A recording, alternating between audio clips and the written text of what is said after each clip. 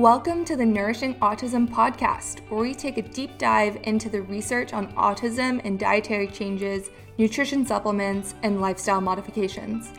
Every week, we break down nutrition topics in an easy-to-understand way for you to feel less overwhelmed and feel confident on your nutrition journey with autism. Hello, everyone, and welcome to the Nourishing Autism podcast. I'm your host, Britton Coleman, the autism dietitian, and I'm so excited that you're here today. I loved this episode. I was able to interview a colleague of mine. Her name is Becca King, and she is ADHD nutritionist on Instagram. We had an awesome conversation. We had met a year and a half ago when we did dietitian business coaching together. And it was just so great to find somebody in a similar field because there are not a ton of dietitians who are in this field. So Becca is a registered dietitian from Charlotte, North Carolina. And as an adult with ADHD who struggled for years with disordered eating, Becca is passionate about helping other adults with ADHD who struggle with binge eating, chronic dieting, and body image issues, helps them find food freedom and improve their self-esteem. She uses the principles of intuitive eating and weight-inclusive approach to nutrition for ADHD in her virtual practice. It is an awesome interview. I hope you enjoy this episode with Becca King.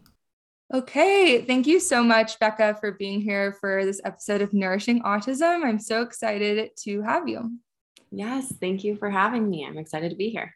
Thanks. So Becca and I first connected when we did business coaching with Libby Rothschild. I will just slip her name in, love her. And we really connected because we have such an overlap in what we do. I mean, obviously I work in kids on the spectrum, you work with adults with ADHD, but I always just find your content just being so helpful and informative for me included. So I would love for you to share with everybody what you do and how you support your clients. Yeah. So my name's Becca King. I'm also a registered dietitian. I have ADHD myself, and I work with adults who have ADHD and struggle mostly with disordered eating. Most of my clients struggle with binge eating or overeating, and I kind of work with them. I kind of take the intuitive eating approach. So kind of working on healing their relationship with food and figuring out, I think it's a nice fit with ADHD because it can kind of help you break free from societal expectations of how you should eat and kind of figuring out a way of eating that makes you feel your best. And it might not look like what a neurotypical person's eating pattern or eating style is. Definitely. I think with intuitive eating, it's learning a lot about what your body signals are saying. And I've had trouble with that in the past too. And I really love your mindful approach. For people who don't know what intuitive eating is, some people think it's just eating whatever you want all the time. Would you mind sharing a little bit about what that actually is? Yeah. So while it is basically, it's removing the restriction around eating, the rules that we might have around food. So yes, you can eat whatever you want, but it's also connecting with how foods feel in your body when you eat them. And I think that gets missed a lot of times in the representation of intuitive eating. Because most people say like, I'm just going to eat cake and cookies and, pizza and hamburgers all the time. And it's like, but if you ate all those foods, 24/7, typically you're not going to feel great, or at some point you're like, I think I might want a vegetable. Exactly. So there's still a gentle nutrition is still a part of intuitive eating. It's just a little less structured with like, oh, I have to have specific times that I eat and I have to track all these, the calories and this and that. So kind of learning to trust our bodies and listen to our bodies versus having more external rules to guide us with eating. My mind was blown when I read the intuitive eating book. It was just never something I'd ever heard about in dietetic school. And just with the movement of food freedom was just so liberating to me. And I realized that I grew up with so many food rules and still had so many. And I learned that sometimes when you start intuitive eating, it kind of looks like eating pizza and cake and all the things at first until you learn like those internal cues. And the honeymoon phase is what some people call it, where like, you might eat more of those foods because your body has expected you to restrict them typically, or eat a lot of them and then restrict them again. And so there can be a period where you eat a little bit more of them, but then once your body kind of learns that food is available whenever there's kind of a shift where it's like, yeah, actually, like I do enjoy eating some nutritious, like eating more nutritious foods, because it generally does make us feel better. You know, we tend to have more energy and be able to focus better and things like that when we are. Yeah. I also found I like didn't actually like some of the foods I used to overeat when I started just allowing free access to them. And I was like, I actually really don't want to eat the ice cream in my fridge, because now I'm giving myself full access to eat it, but I really don't enjoy the way it tastes and I really don't feel good after. It's funny how your mind, it switches, it takes time, but that's what was really monumental for me. It's fun for me to do that with my clients. Like when we do, like I'll have them bring food to some of our coaching calls, and like some of their like off limits or forbidden foods, or some of them call them shame foods, because like, they're not off limits, but like I overeat them. And so whenever I have them, and once we do the activity, they're like, I actually don't really like this. Like I thought I built this up in my head as like this food I loved. And like, once you get more connected with your body and like the taste and the texture and how like it feels as it's digesting in your body. And it's like, oh, actually, I don't really like this. Like, it was just that, like having it built up on a pedestal makes you like want it even more, you know? So true. So how do you find with intuitive eating, how does this intertwine with ADHD, and how do you support people in this way?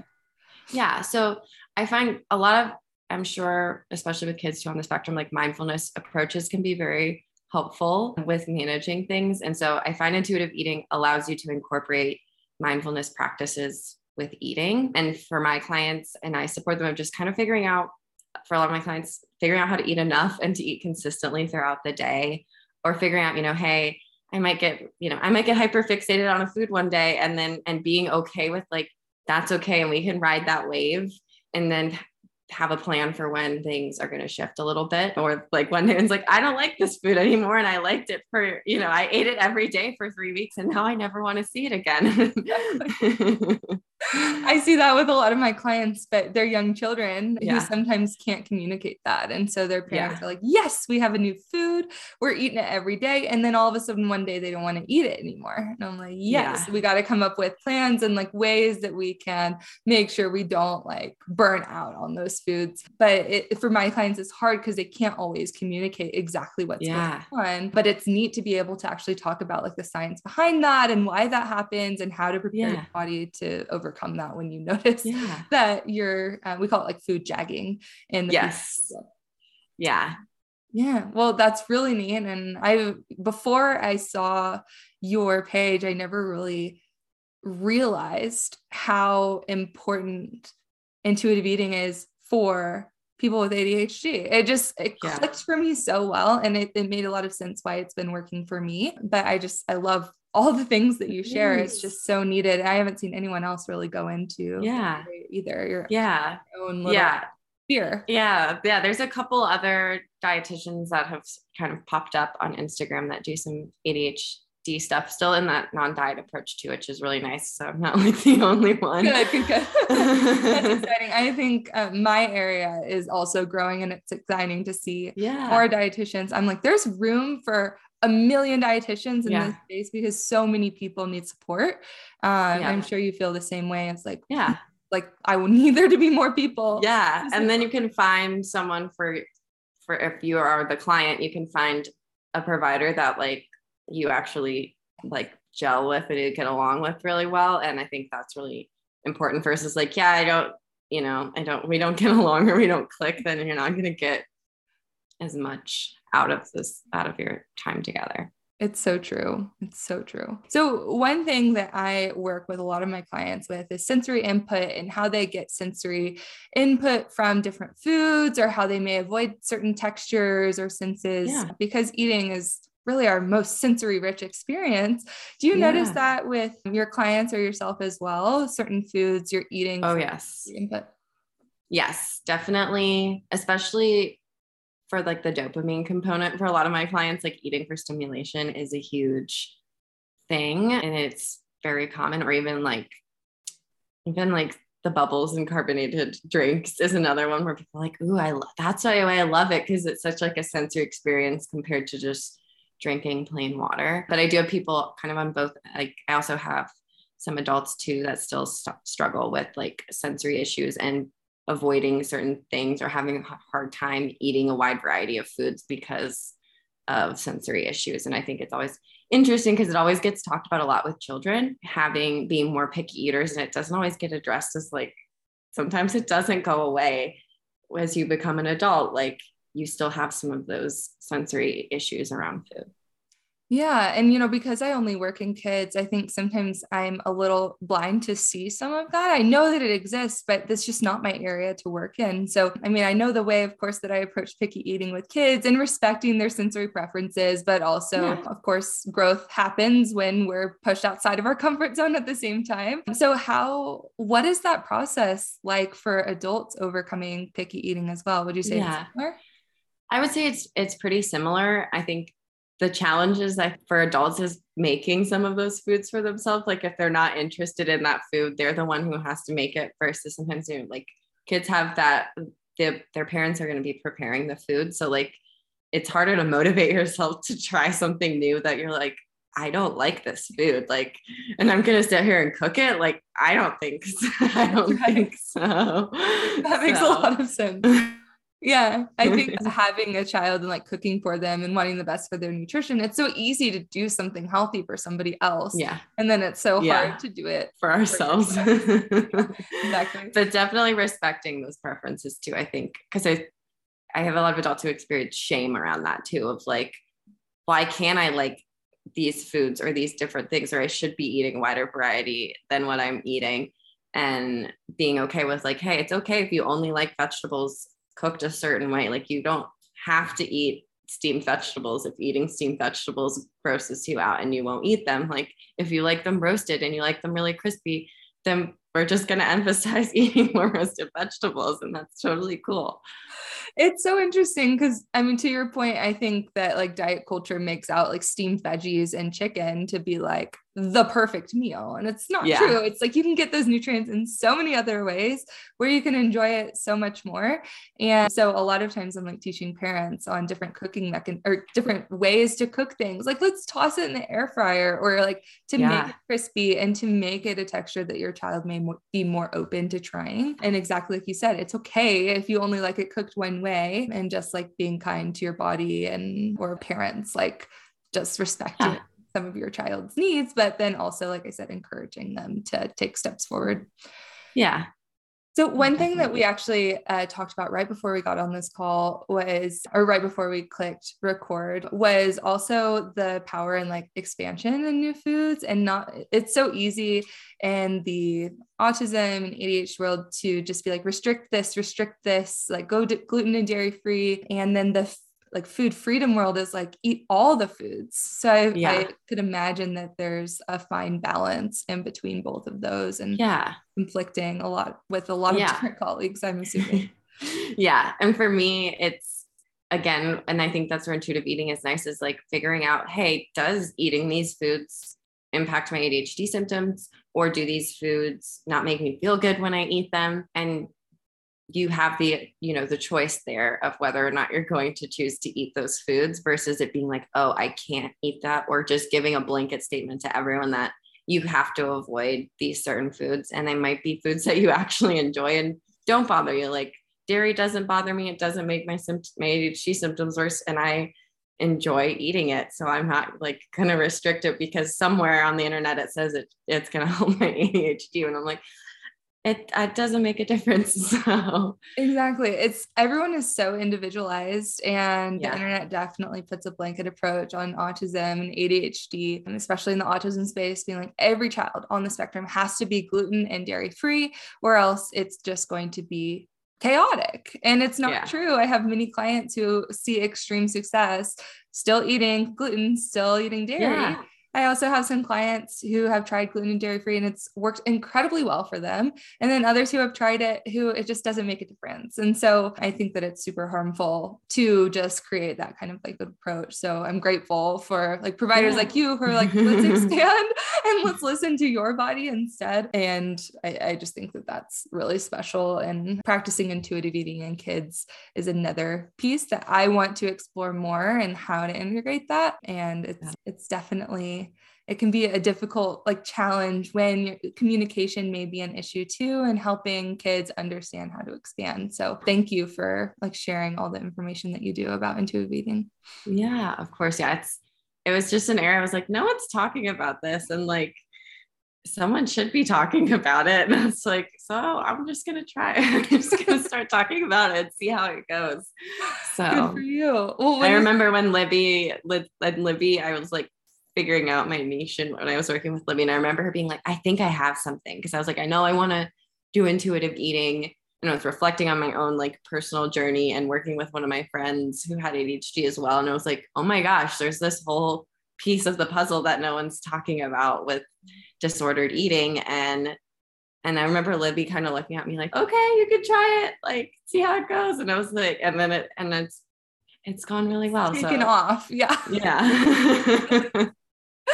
It's funny because I mean, you know better than anybody. It's like she may not, have ADHD, but you understand your life's journey, how it's impacted you and your relationship with food. You know better than anybody else that that's a missing area. Same with autism and picky eating.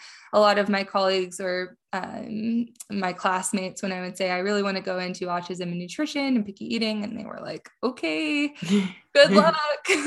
Yeah. The need, but I saw it with my brother growing up, and sometimes it takes that personal experience to really see a gap in the community where you can fill it, and it sounds like you've done just that.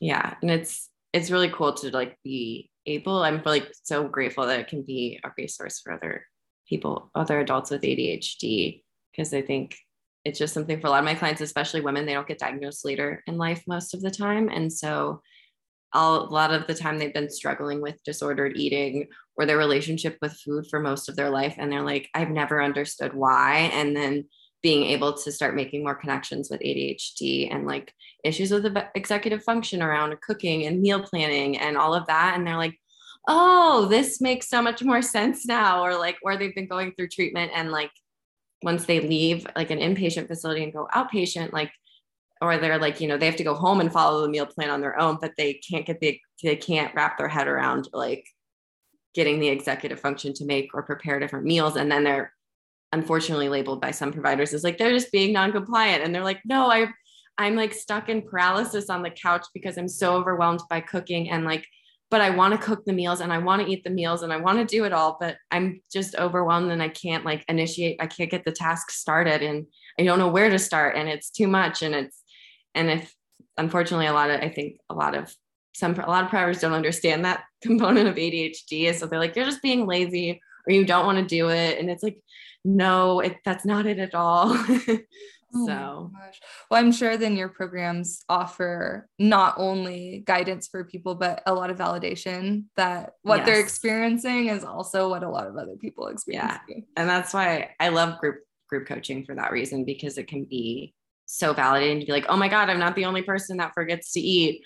Like, because other people will be like, my friends who are neurotypical, like, how do you forget to eat? And I'm like, how do you remember to eat every single day at like the exact same time? Like it blows my mind. I don't understand, or no understanding like, oh, that's why I love crunchy foods, because it's that sensory experience is really stimulating for me.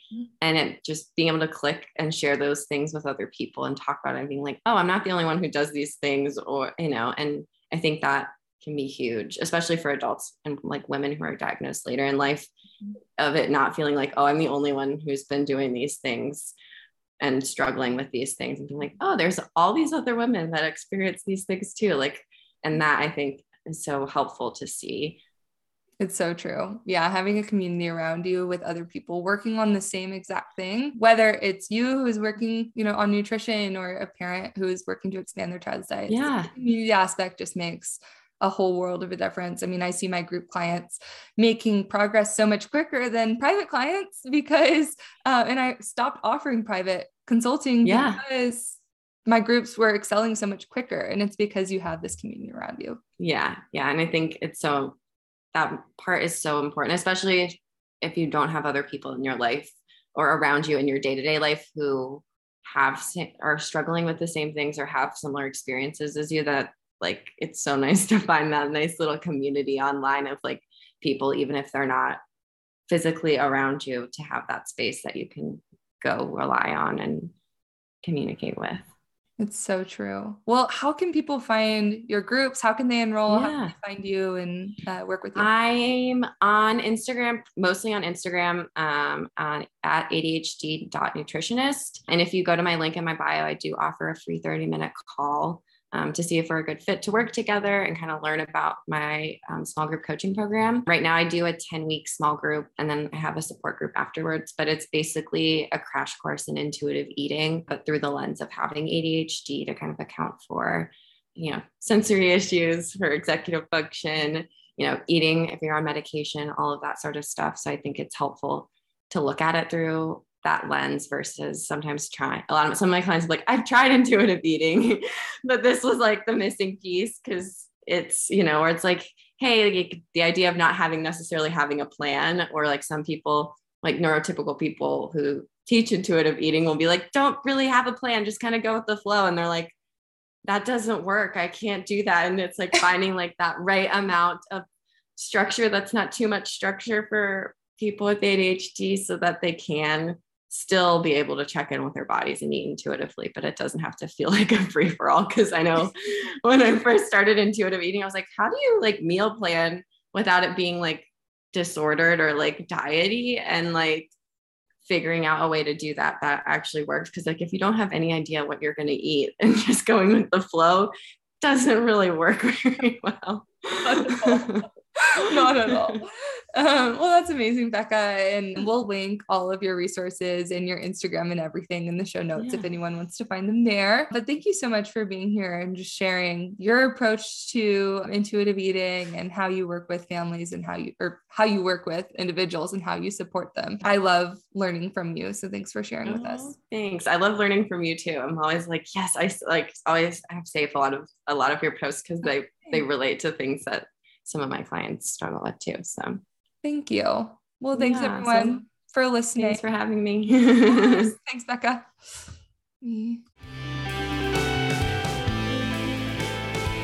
This podcast is brought to you by the Autism Nutrition Library, a one-stop hub and community for all things autism and nutrition, created to help you explore evidence-based nutrition approaches that have proved to be effective to help individuals with autism feel their best, do their best, and be their best.